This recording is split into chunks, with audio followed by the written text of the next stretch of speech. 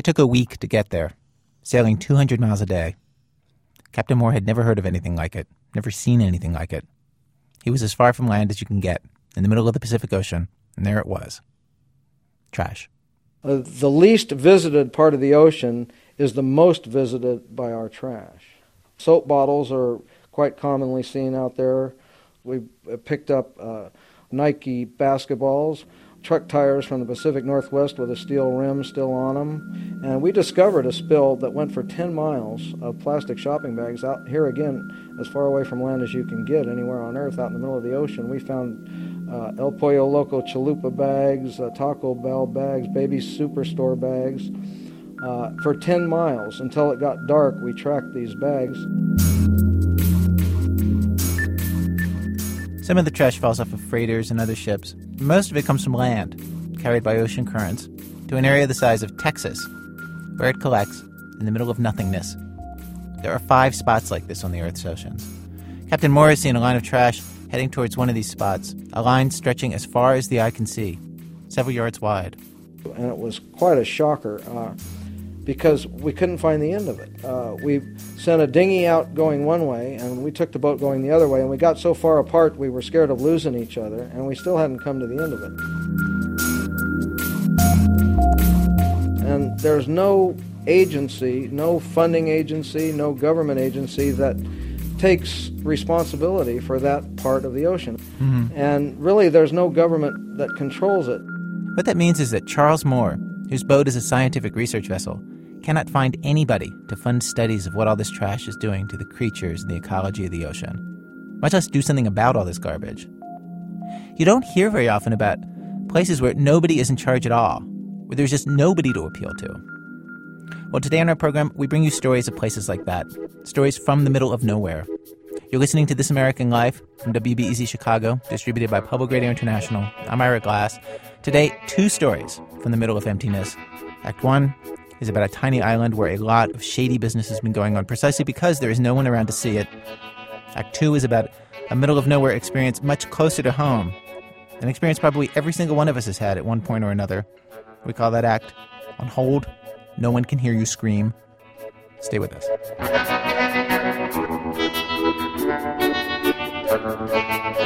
Act 1, no island is an island.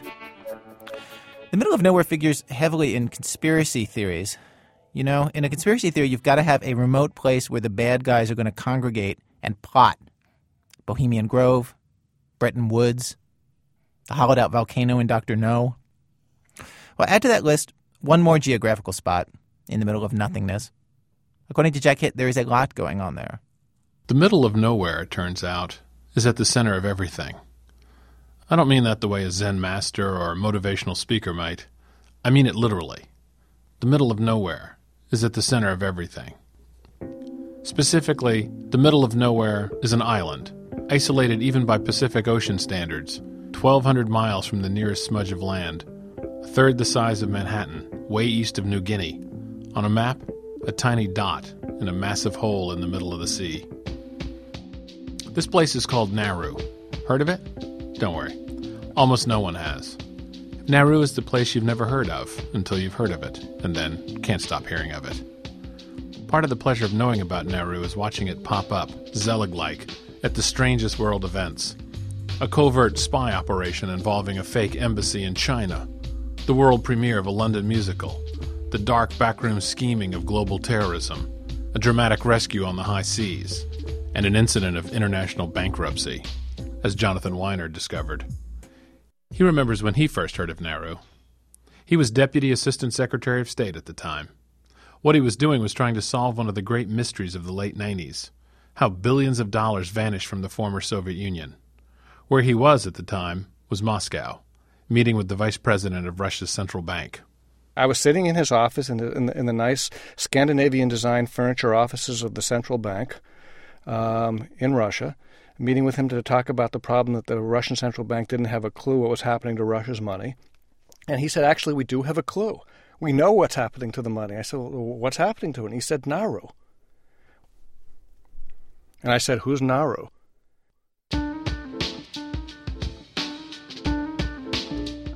When I got back home, I got briefed by the CIA, I got briefed by the Treasury Department.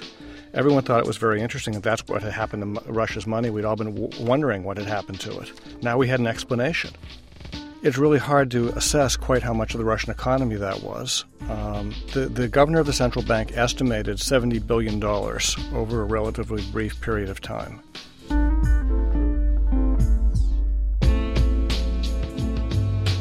How does a Pacific island liquidate a superpower?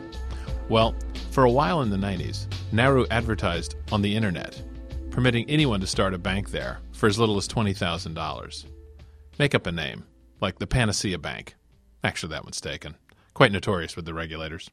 Anyway, here was the advantage. Most banks are required to keep an audit trail of money coming in and going out, like a standard statement for a checking account. Nauru didn't burden its banks with such fussiness, nor did Nauru require that they ever tell anyone just who ran the bank. So when investigators went to track illicit money flows and got to the Panacea Bank, there would be no record of where the money came from. The trail would vanish, and Nauru would be under no obligation to say who ran it or where they lived. Banks that would hide your tracks for you have always been around, but it was more of a gentleman's sport practiced with old-world grandeur in Switzerland. Nauru led the way in democratizing offshore banking, taking it to the internet, lowering the cost to make it easier on middle-income international criminal syndicates. Collectively, they've had a huge impact. When rainforest disappears, you wind up with extinctions. And when they launder money for people who are stealing a rainforest, you're facilitating a species extinction. Dictators make billions and hide it and then rape their countries again. So this kind of activity at a macro level has a huge impact, and all over the world.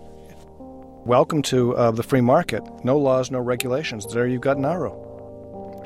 The only thing that's forbidden there is disclosure.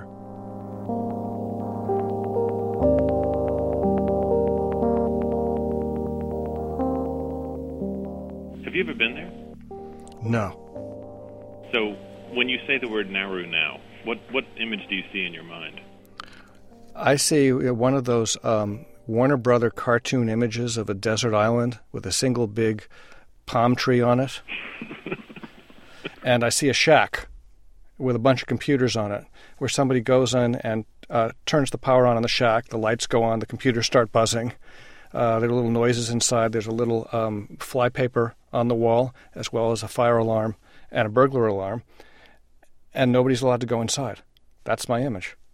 Now, it's probably not fair. It's probably a much nicer place than that. But, you know, I was a government bureaucrat, so I'm paid to have negative views of things.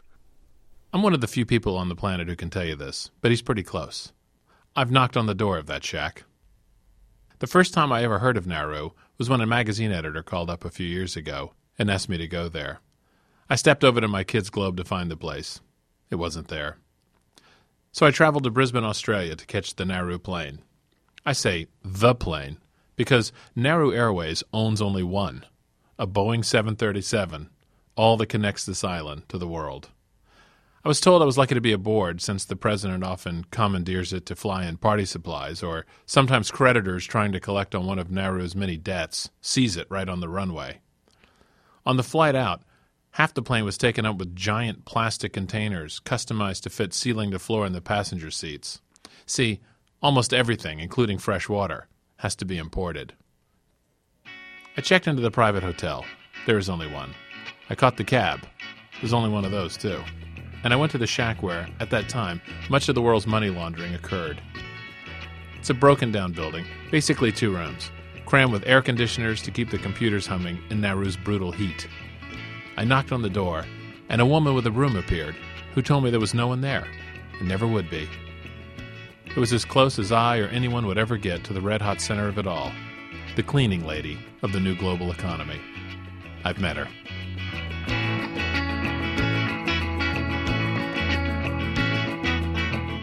The next day, though, I realized that Nauru was also at the center of a completely different story. I called the cab for an island tour. The driver this day, whose name sounded like Brian, took me on a slow tour around the outer edge of the island. Then he asked me if I wanted to see the interior, known as topside. When I said I did, the mood in the cab noticeably darkened. But he turned off one of the few side roads, and we headed in. Right away the trees disappeared. I immediately saw that the palms and pandanus you see on the shore are a kind of scrim, a curtain, hiding from sight one of the scariest things I've ever seen.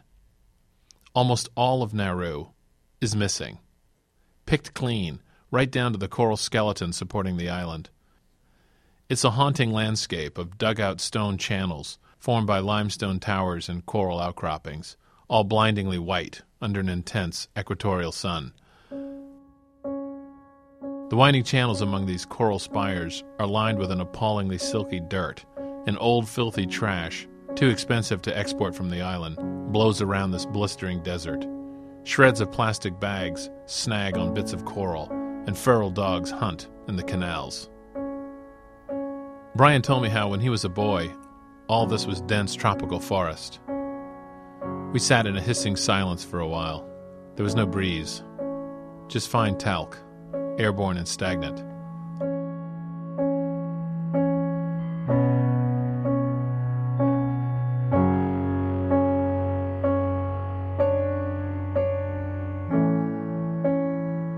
So what happened? To really understand, you have to go back 1,000,000 years to when Nauru was a young coral atoll. It served as a favorite bathroom break for exhausted seabirds. Even in prehistory, Nauru was the middle of nowhere. Eventually, the guano was covered in topsoil, and then a tropical forest. Some 2,500 years ago, the first humans arrived, and the developing Nauruan people lived there for millennia without much outside interference. There were no mosquitoes, no disease, temperate air year-round, so no need for clothes. They fished the shore and hunted the naughty birds and terns. There was an abundance of fresh fruit and water. In short, it was the kind of paradise we all imagine when we hear the words Pacific Island. And it turns out, if you take an eon's worth of bird guano and bake it in an equatorial sun and compost it beneath a tropical forest, you'll have something valuable in about 1,000,000 years. Say, by about 1896. In about 1896, a man named Henry Denson, who was working for something called the Pacific Islands Company, was on Nauru, and he picked up a rock that he thought looked like petrified wood. This is Carl McDaniel, an ecologist with Rensselaer Polytechnic. He says Denson worked for a company that was in the phosphate business in Sydney. He left Nauru and took his rock back with him, where he used it as a doorstop. And it ended up holding open the laboratory door to the phosphate testing facility for about 3 years. And then in 1900, a guy named Albert Ellis came on temporary assignment, and he was a chemist, and he came down to test the samples that were coming in from the islands. And he looked at that rock and he said, "That looks like phosphate." And Henry Denson said to him, No, it's just petrified wood. I picked it up on Nauru. Well, for about 3 months, Albert Ellis walked in and out of that laboratory, and finally curiosity just took him over. He says, "I got to test it." He chipped off a piece, and it was the richest phosphate ore ever assayed at that time. This discovery plunged Nauru into the industrial age in the most brutal way. It became a strip mine with a succession of different owners. First Germany, then Japan during World War II, and then Australia, until the late 60s when colonialism went out of fashion. Nauru became an independent nation in 1968 and took control of the mines. The money poured in. By the late 80s, Nauru was the richest country per capita in the world, and they luxuriated in it. Everyone bought a car, even though a drive around the entire perimeter of the nation can't last much more than 30 minutes. They built cinder block houses. The hotel went up. Everyone got satellite TV. Western food arrived. Nauru Airlines started flying. And in the final sign of post-colonial arrival, they built a golf course in the middle of nowhere. And just like for everyone else in the 90s, the bubble burst. Nauru's financial advisors in the West robbed them blind. One of them, Adrian Powles of London, looted $60 million. Another boondoggle was producing a play in London. Maybe you missed the musical based on the amorous adventures of Da Vinci called Leonardo, A Portrait of Love. Let me point out from the start that I don't wish to paint you. I can tell it's from the heart, how lovely to acquaint you. I'm a scholar and physician. I'm aware of your position. It closed a few weeks after it opened, losing tens of millions of dollars for its principal backer, Nauru. By the late 90s, the country was in ruins. With the money gone, it was easier to turn around and see what they'd done to their homeland. Probably 70% of the island is mined out ruins. You can't walk through it, it's of no use to you, so the people on this island are in big trouble. They can no longer really get from the island those life support functions one needs in order to live somewhere. When you're on Nauru, there's a palpable sense of shame at what they've done. Bring up the mining with anyone, a hotel clerk, a cab driver, a postal worker, and their face goes tense. It's hard to understand, because the Nauruans have done something almost unparalleled. Imagine if France had paved Bordeaux, or if Japan had carted away Fujiyama by the truckload. The Nauruans literally sold off their homeland for a pot of wealth, which is now lost. There are probably rationalizations and explanations, and plenty of others to blame. And yet, it's an incomprehensible thing to see it and feel it. And once they'd done it, they had to find something else to sell. Most recently, suspected terrorists have been arrested carrying Nauru passports, which it appears can be easily obtained for something around $15,000 to $30,000. A few years ago, they began marketing their very isolation, and the world learned of it in the usual way, when Nauru's name popped up in the middle of a story that should have nothing to do with the place. Like this story of a Norwegian cargo ship in a standoff with the Australian Coast Guard. Australian commandos armed with automatic weapons headed out to stop the Norwegian ship from docking at an Australian port. On board, 434 Afghan, Sri Lankan, and Pakistani refugees, including 43 children and 4 pregnant women, all living in sweltering heat on deck. That's ABC News. The story is about a boatload of refugees, mostly Afghans, fleeing the Taliban. Their wooden ship was sinking in the waters off Australia, and the Aussies flew helicopters out over them for 3 days, taking no action until they spotted a Norwegian cargo vessel nearby. The Australians then radioed the captain, told him of the SOS situation, and advised him to take the wretched to Indonesia. The Norwegian captain hurried to the sinking boat and pulled over 400 refugees onto his cargo ship, ill-equipped to handle such a crowd. Obviously, he had to take immediate action, heading for the closest port that could handle them, Australia. But Australia didn't want these people, so for days there was a standoff at sea, until Australia came up with a solution. Now the plan is to take them another 3,000 miles to Papua New Guinea, where one group will be flown to New Zealand and a larger one to the desolate Pacific island of Nauru.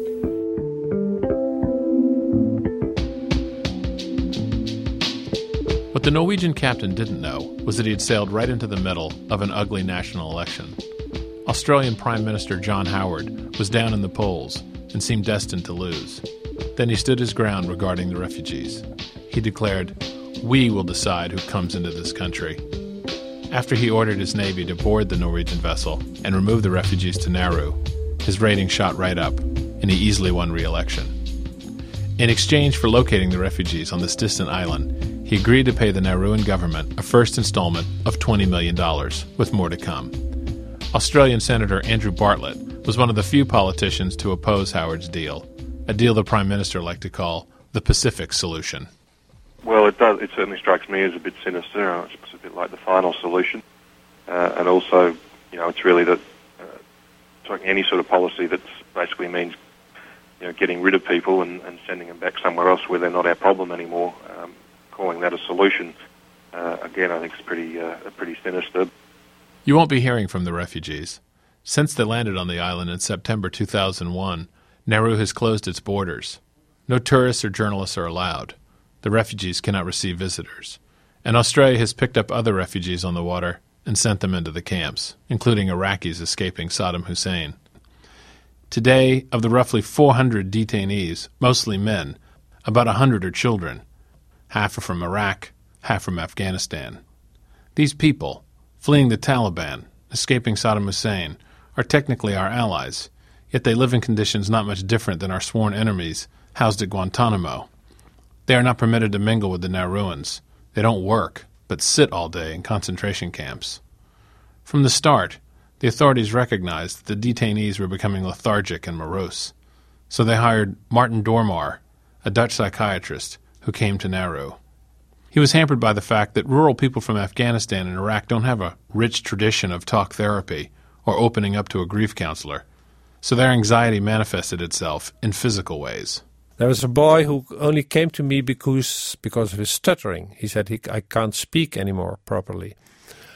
And the more emotionally loaded my questions were, then he started to stutter. As soon as he had to pronounce a word like brother or father, and then he couldn't go on talking. It was clearly an emotional reaction, a reaction to his being overloaded with, how do you call heimweh? How do you call it in English?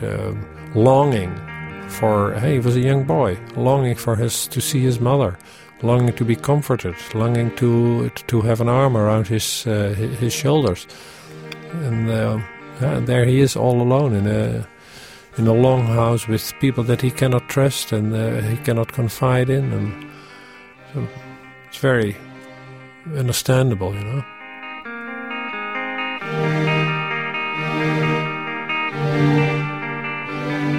Most of them didn't sleep.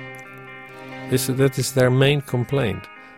They didn't sleep till 4 or so, and then they said, "Did you sleep afterwards?" "No, I didn't sleep, but I just rested a little," they said. Pains in their back, in their head. I mean, they always want sleeping pills and pills for headache. Fear of dying and feeling of fainting and sort of feeling that you can't breathe anymore. Self-mutilation with a knife over the chest and over the arms and so on. A lot of blood. This happened, at least a dozen of times. Dormar tried to convince the authorities that none of the detainees had any mental illness. Simply put, they are being driven crazy.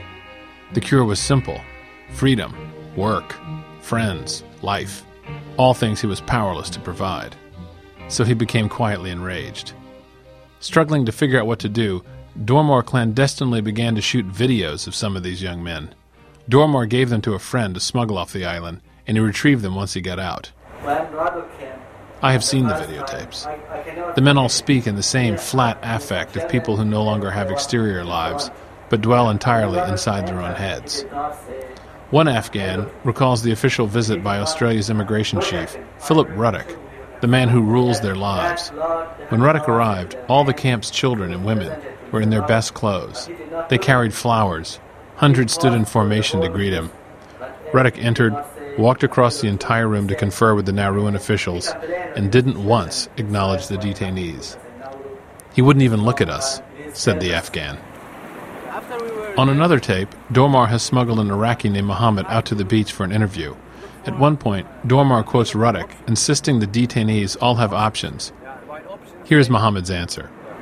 I want to say that, where's the options? I want to say, where's the options? I cannot see any options, just the sky and the water. I cannot see any options, just the sky and water. I feel that I'm completely powerless. I feel that I'm completely powerless. As he speaks, we see Mohammed sitting politely on a large rock in the sand. As he talks about his options, he looks off as though he sees something. The camera instinctively follows his gaze, and then we see it too. The actual reason Mohammed is on Nauru. 1,000 miles of ocean, extending to the horizon, utterly still and empty. A painted sea, without so much as a painted bird. The middle of nowhere.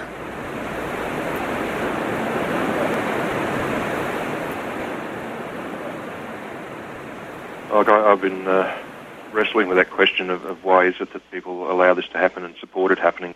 Australian Senator Andrew Bartlett. I guess what I've the closest I can come to understanding why it is. They don't have to deal with it face to face. They don't actually have to see the people. They don't have to see what conditions they're in. The big reason for putting people on Nauru, because it's obviously incredibly expensive, and there's no legal reason now why they need to put them on Nauru as opposed to an Australian territory, is that they're so far away, they're inaccessible. They're just seen as a faceless group of people, a long way away.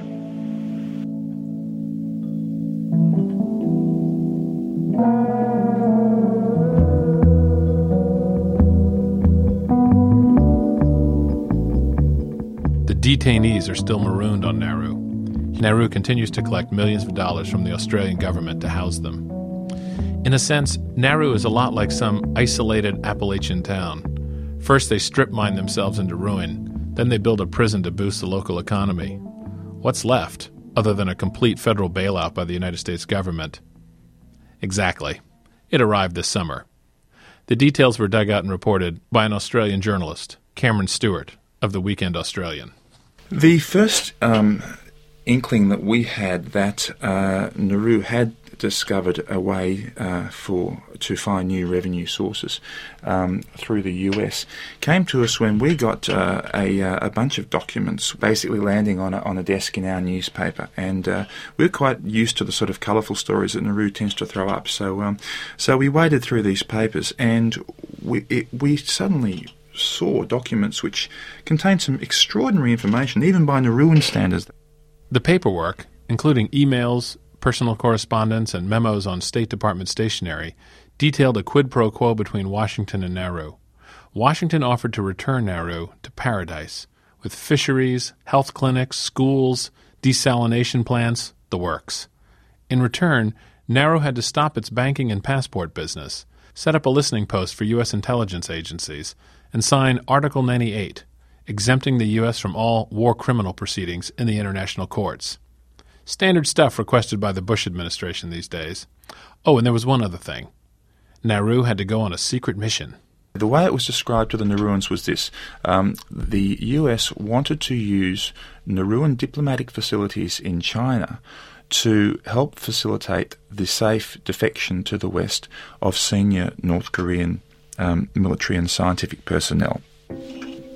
Nauru would set up an embassy in China, and it would also set up embassy car, and the car would be used with a Nauruan flag to help move people around the country, and that the embassy would be used as a possible safe house to hold a defector until they could be safely moved to the West.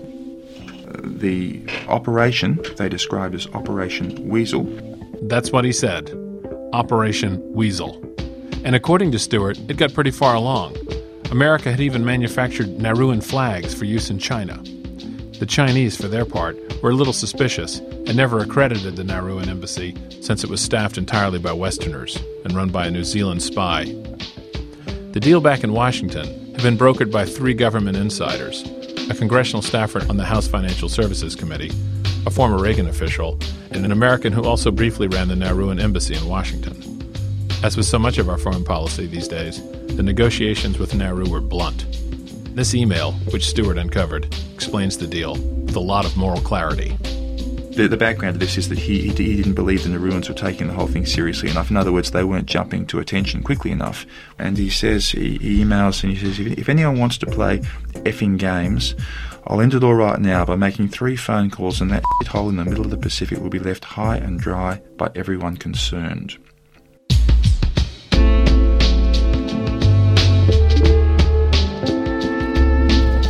Nauru went for the deal, though. After 2 high-level meetings, including a visit to Washington by the Nauruan president, Bernard Doriogo, the arrangements were made, and not a minute too soon. President Doriogo's health went downhill quite seriously, and within about 10 days, he was dead. He had died, and really his last act was to sign this presidential order agreeing to the list of the of US requests. Basically, the US government got everything it wanted, and Colin Powell wrote a letter to the Nauruan government in shortly afterwards, saying that Bernard Doriogo was a hero for Nauru. He'd secured the future of the country, and he was a bold man of vision. He opposed terrorism, etc., etc.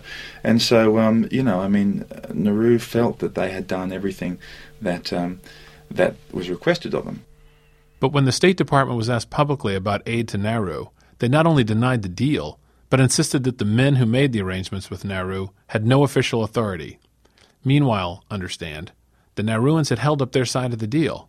They outlawed offshore banking, which had cut off a big part of their income. So Nauru took the United States to court in Australia. Papers have been filed. Nauru is talking. In late summer, the court made its first ruling. Now, the court, in its summary judgment, found in favour of Nauru, and the judge, Justice Bill Gillard, said that various persons were named by Nauru as persons representing the US.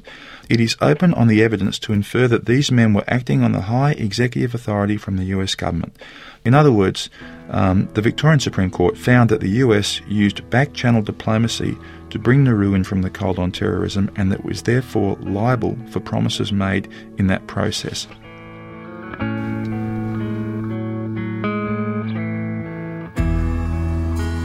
No matter what happens, it's hard to see this as a win for Nauru. It's a desperate act, even for a country so intimate with desperation. You know you're really running out of options when you're dunning the CIA for money owed on failed covert ops.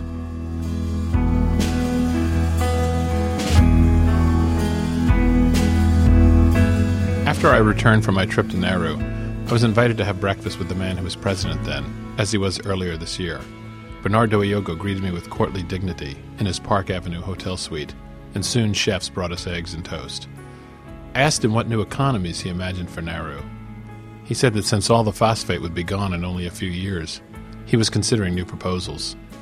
He said that he was looking into a new technology that would allow him to cut the limestone pinnacles from Nauru's interior into flat slabs. Then he would polish them and sell them as ancient coral coffee tables in America. I asked President Dowiyogo what other ideas he had. He looked at me blankly, and then he took a bite of toast. How often do you get to watch a country die?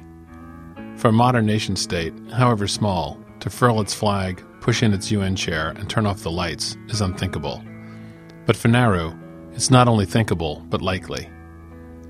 The ocean's waters are rising. If predictions are true, in a half-century, the sickly ring of green habitation at the water's edge in Nauru will be engulfed.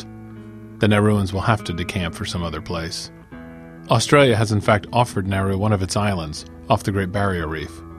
If and when they ever take up such a solution, that will leave only the bleached lunar landscape of topside, peeping above the water's surface, available once again for the next million years, only to the birds.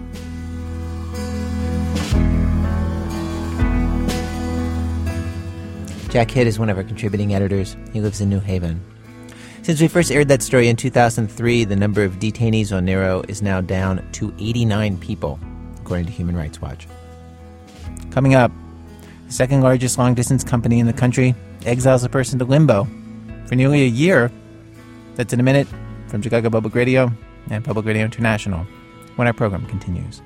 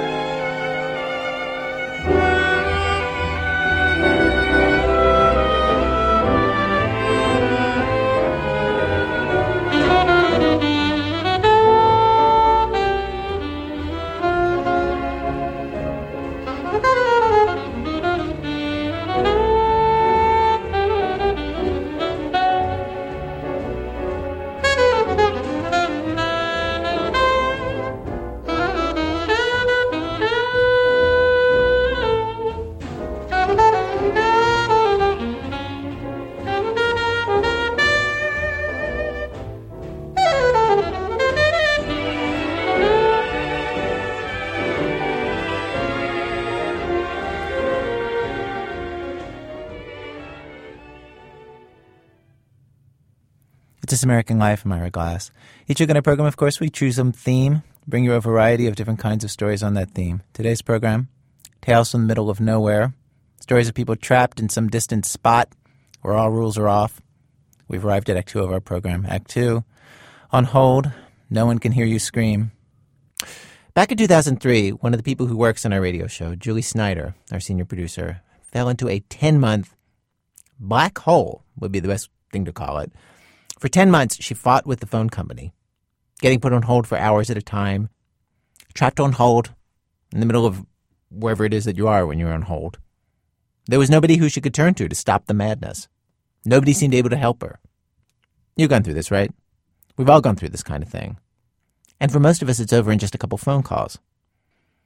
Julie's vigil began in March 2003. She got this phone bill with $439 in long-distance calls.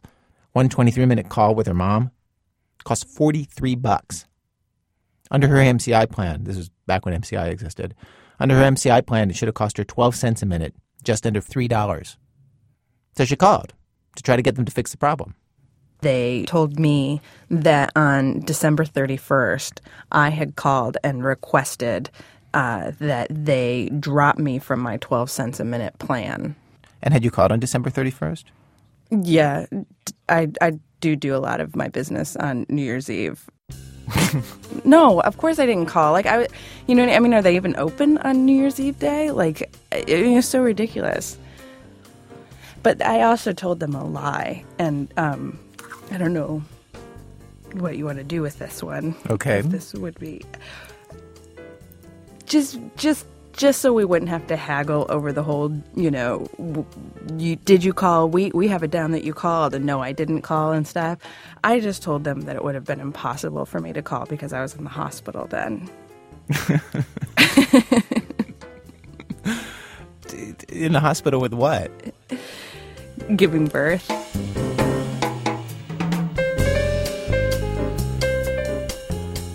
I just didn't want to haggle over it, and I knew for sure that I hadn't called and I hadn't authorized anything, so I just figured it would just make it easier.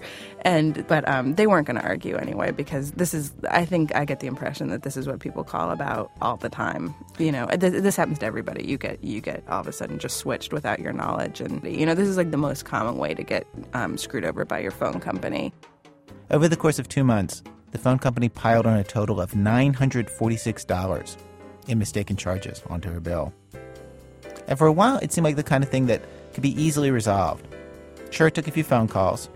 Her local service was with Verizon, and the long-distance service was with MCI, so it took a bit of wrangling to get them both on the same page. But after 2 rounds of calling, customer reps from both companies told her, yes, it's solved, in a 3-way conference call. This was April. Julie felt good. Then, in June, she got a notice from a collection agency asking for the money. And this is where she pretty much made the transition from normal customer with a problem to someone lost at the bottom of a well.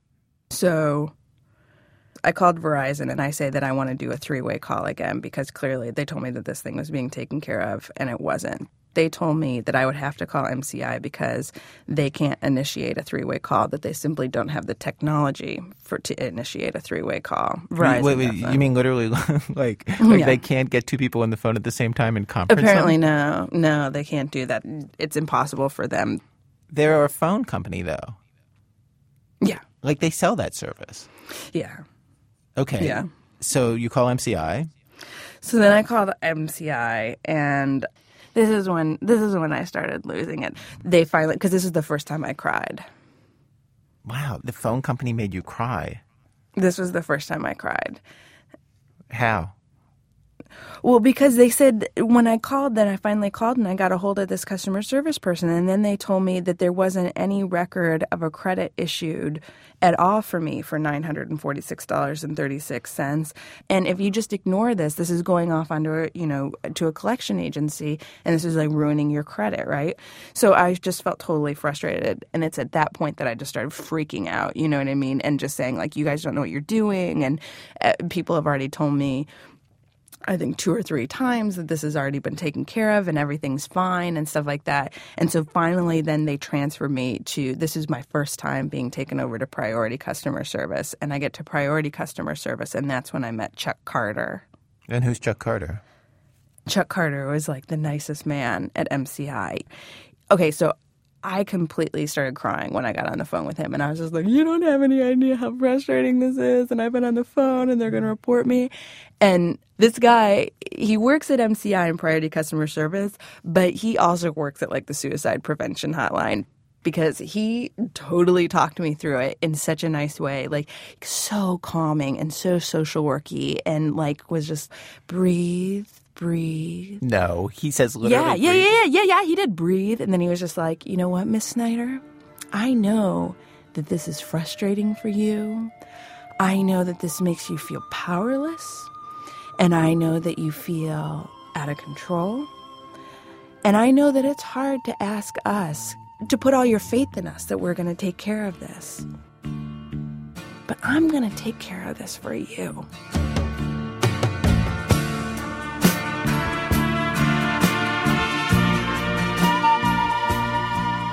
It was so cheesy and so bizarre that it got me to stop crying, at least, because I was so confused by what was happening on the phone. But it also totally calmed me down. And he told me that now he was going to fill out the correct paperwork to get the credit issued, and that he was getting the manual form, and the digital form was the one that got lost before, but he was going to get the manual form.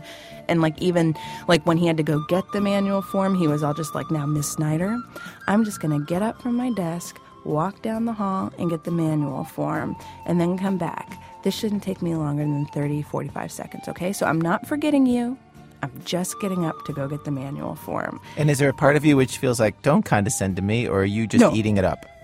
I was kind of eating it up. I was really enjoying it. I felt like I was really being taken care of, and I felt like finally somebody understood my pain. And then he also gave me his name, and he said, now I want you to know my name. My name is Chuck Carter. I work in MCI Priority Customer Service. If there's a problem, you can come back to me. So I felt pretty good after this phone call. So then a week later, I call, and again, they say that they don't know what I'm talking about and that they can't find any request made for this credit, and they don't know what a manual form is. And then when I just begged Chuck Carter, let me speak with Chuck Carter, they told me that they'd have no idea who Chuck Carter is, and they said that there are no individual extensions at the entire phone company. Nobody has an individual extension at the phone company. But how could they run a business where they can't call their own employees one by one? I know, right? Like, how does Chuck Carter's wife reach him to say, like, pick up some milk on the way home? And yeah, that's what I said, and I was just like, and I understand that you don't want to give me the number because you don't want me, directly harassing your customer service representatives, and that's totally personal. I completely understand that, right? Right. But why can't they call and get this person on the phone and try and figure out what's going on? And then they just told me it was impossible to do. And then I was just like, well, why would the guy have given me his name in the first place then if this wasn't possible to do? And they just said, I don't know. Maybe he was just trying to make you feel better.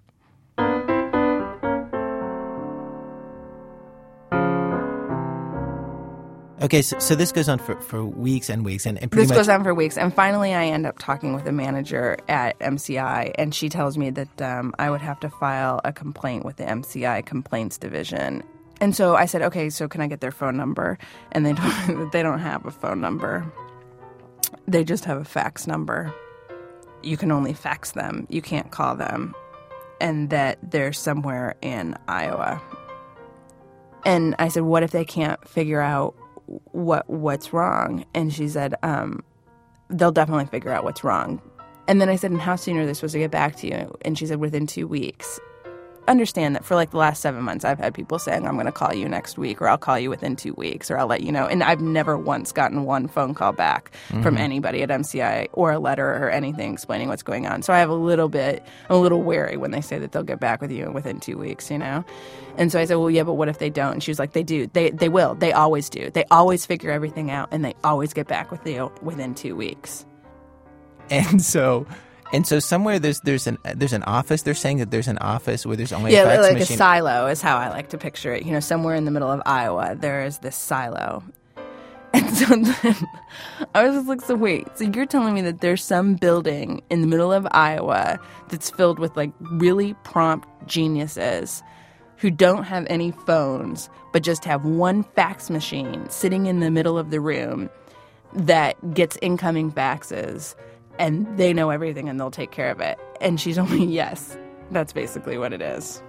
What is this employee's name? Let's say her name over the radio. That was Melanie Gladwell.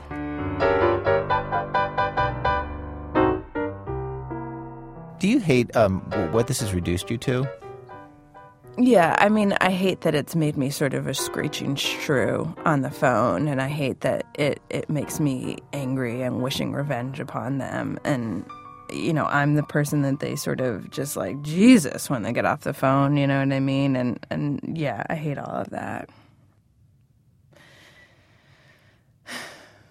I don't know what to do. Really?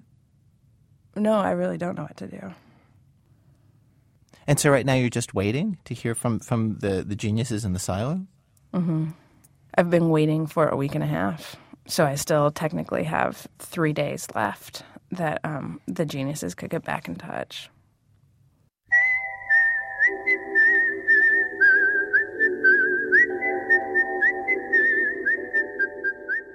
So, Julie, now weeks have passed since that first conversation, the one that we just heard. Yes, weeks. And so you've had time to hear from the geniuses in the silo. What's the word? Silence. So who are we calling today? We're calling MCI today to find out if they know what's been going on. All right. Well, let's go to it. Let me just say before we place this call, Julie. Yes. You're in luck because you're about to see the power of the national media, the power that public radio has in this country. We're going to place this call. We're going to say who we are. We're going to indicate that they're on the record, and doors are going to open. Your problems will be solved. I truly believe that. I think that you're going to solve this problem. Are you being serious or are you being sarcastic? Actually, I don't even know what I believe. I think at first I thought that this was a really good idea, but I don't know. You know what? Honestly, over the last couple of weeks and going through more and more of this, I actually don't even think you're going to be able to do anything. All right, well, let's find out. Okay.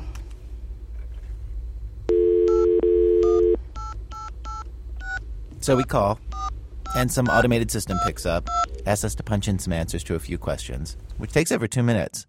And then we get a customer service rep. Neighborhood built by MCI. My name is Ferdy. How can I assist you with today? I'm sorry, you said Ferdy? Yes, sir. Hi, my name's Ira Glass, and I'm recording this for possible national radio broadcast. I work on a national radio show. One of my coworkers, her name is Julie Snyder, has an ongoing problem with her bill. Julie? Yeah, hi. I was calling. Should I give you the account number? Miss Julie, all right? Yeah. And Miss Julie, may I also have your telephone number starting with Erica, please? Okay, the telephone number is 718. After she gives some basic information, Miss Julie asks if we can get bumped up to priority customer service. And then we sit on hold.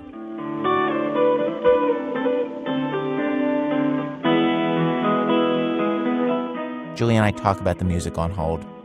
Julie has noticed that this song has no beginning and no ending.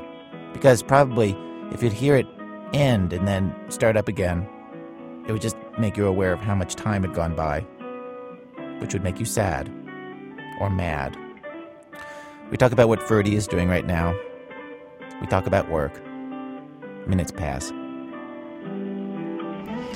Oh, God.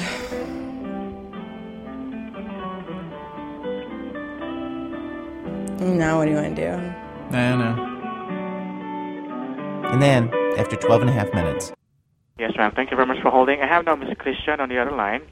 Hi, Julie. Yes, from our priority customer support, and Miss Christian will be assisting you further with regards to your concern for the day, ma'am, okay? Thanks so much. Thank you. Have a good day. Same to you, Miss Christian.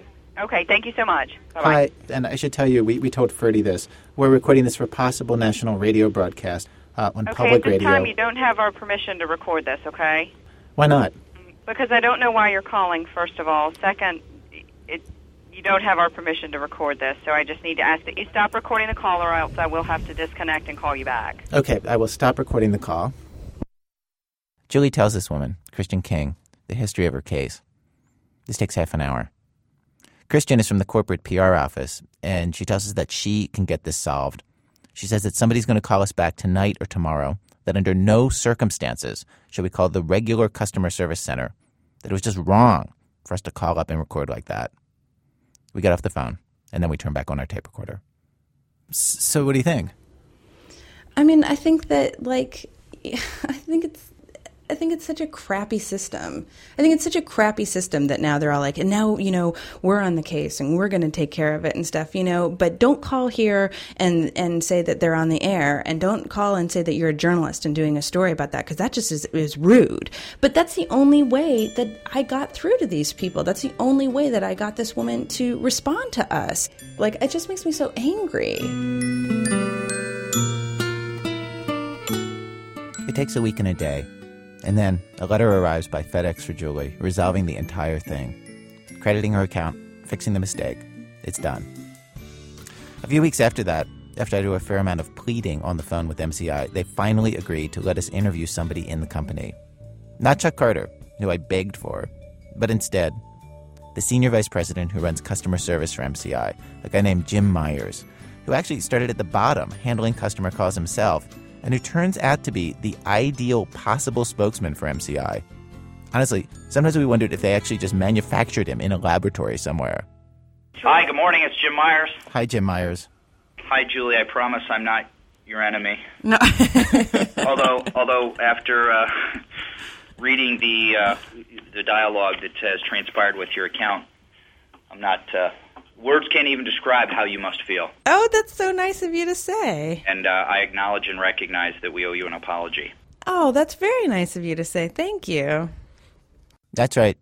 He had us at hello. And then he cheerfully answered all of our questions. Yes, it is true, he said. MCI customer care representatives do not have their own individual phone extensions. Yes, it is true, he said. MCI understands that there have been weaknesses in its customer care, and that's why they've been investing millions of dollars in new training, and why MCI has gone on kind of a hiring binge. The number of customer care operators has increased by a third in just 1 year. It's now 5,300 people at over 15 locations under Jim's direction. They've even been testing a system that would solve one of the biggest problems Julie had with MCI, that whenever somebody figured out what was going on with her account, she could never talk to them again.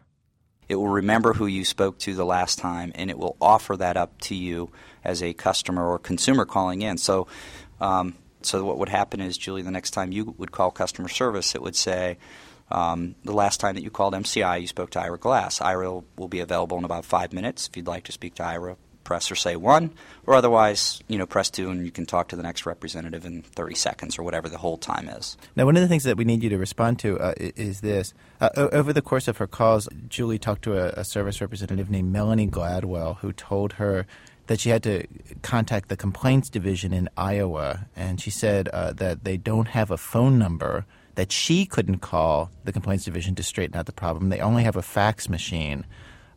Do you have a complaint office in Iowa City that doesn't have any telephones but only a fax machine? Well, I wouldn't call it the complaint office. It's the executive escalation office, and they do take phone calls. I'm not sure why that would have been said by Melanie. Oh, they Certainly do take look phone into calls. That. Yeah, there's. We're a phone company. We should be able to get a phone number for you to just about any department. That's what I wondered. Was Melanie new by chance? No, Melanie is a supervisor. Yeah, she was a customer or a priority customer service. Okay, I'll definitely look into that because it doesn't sound exactly the way the things should be. She hated me, though. She did not. She did. I can't believe that's possible on anyone here. Now, Julie, of all people, my goodness, I can't believe you're even talking with us after this. But we're certainly glad that you are.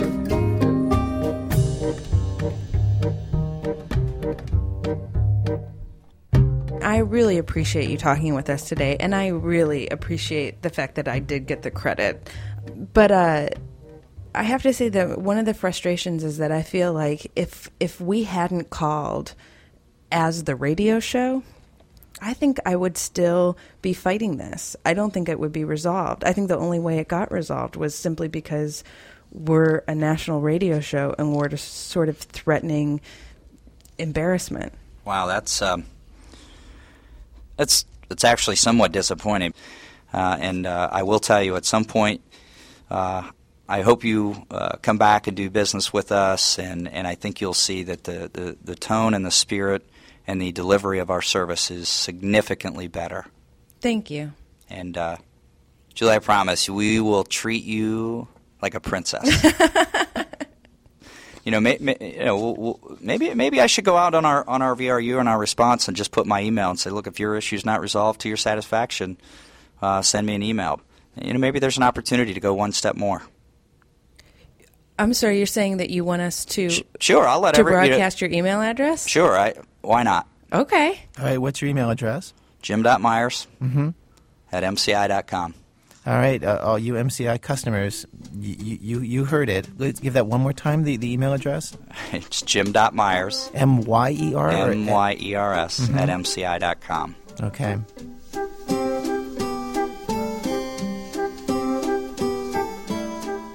Julie, I have your number. I'm gonna do something for you, but I'll take it offline. Oh. No, here we are. Like, what do you want to say? No. I'm going to look through this record, and I can't pay Julie for her time and whatever. But I tend to write people letters and do special things, and just let I'm not going to write on the chalkboard 1,000 times. I'm sorry for what we did, but I'll do something special for you. And well, I would appreciate anything. Thank you so much. So we'll do a little something nice for you. Okay. All right. Thanks so much. All right. Bye. Wow. Are we being suckers? Yes. Well, I think, he said he was going to treat me like a princess. Yeah. I wonder what I'm getting. Christmas is coming, baby. An ice cream party?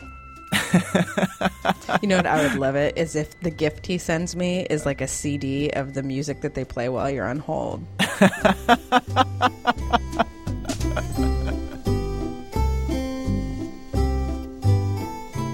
2 days after we talked to Jim Myers, Julie received a huge gift basket from him at her house, filled with chocolate treats and fancy cheeses and gourmet crackers, and a very nice note.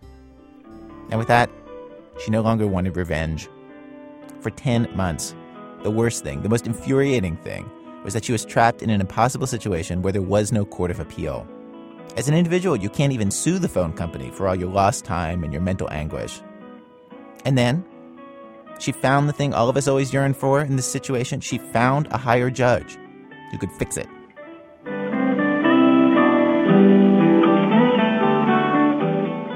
It's now been 4 years since Julie had her problems, and we talked to Jim Myers. And sadly, Jim Myers is no longer at MCI. In fact, MCI no longer exists. They merged with Verizon last year. If you are in a situation where you are having difficulties with your phone company, here's what you can do. You can go to the Better Business Bureau's website, bbb.org, or the FCC's website. They've got a section for this at fcc.gov. Or, for the most effective solution, the one that, as we have shown, really works. Funding for new radio shows is done by the Corporation for Public Broadcasting 2 times each year. Application dates are every April and November. Well, our program was produced today by Alex Bloomberg and myself with Jane Feltus, Diane Cook, Wendy Dorr, and Starlee Kine. Our senior producers, Julie Snyder. Special thanks today to Cameron Stewart and Martin Shulov, who together did the investigative reporting on Nero in the Weekend Australian. Thanks to the Vanderbilt Television Archive. Music help from Consigliere Sarah Val. Our website, www.thisamericanlife.org, or as we like to call it, your holiday shopping wonderland. We have signed posters from our last live show tour. We have signed copies of the New Kings of Nonfiction and a brand new live CD of a conversation that I had on stage with 3 of the Kings of Nonfiction, writers Susan Orlean, Chuck Kosterman, and Malcolm Gladwell. This American Life is distributed by Public Radio International. This American Life is brought to you by Volkswagen. When you get into a Volkswagen, it gets into you. And by Focus Features, presenting Atonement, a new romantic epic based on the novel by Ian McEwan, starring James McAvoy and Keira Knightley, in select theaters now. WBEZ Management Oversight by Tori Malatia, who knows that only one person can stop me from talking about him right here in the credits. Chuck Carter, just Chuck Carter. That's right. I'm Ira Glass. Back next week with more stories of This American Life.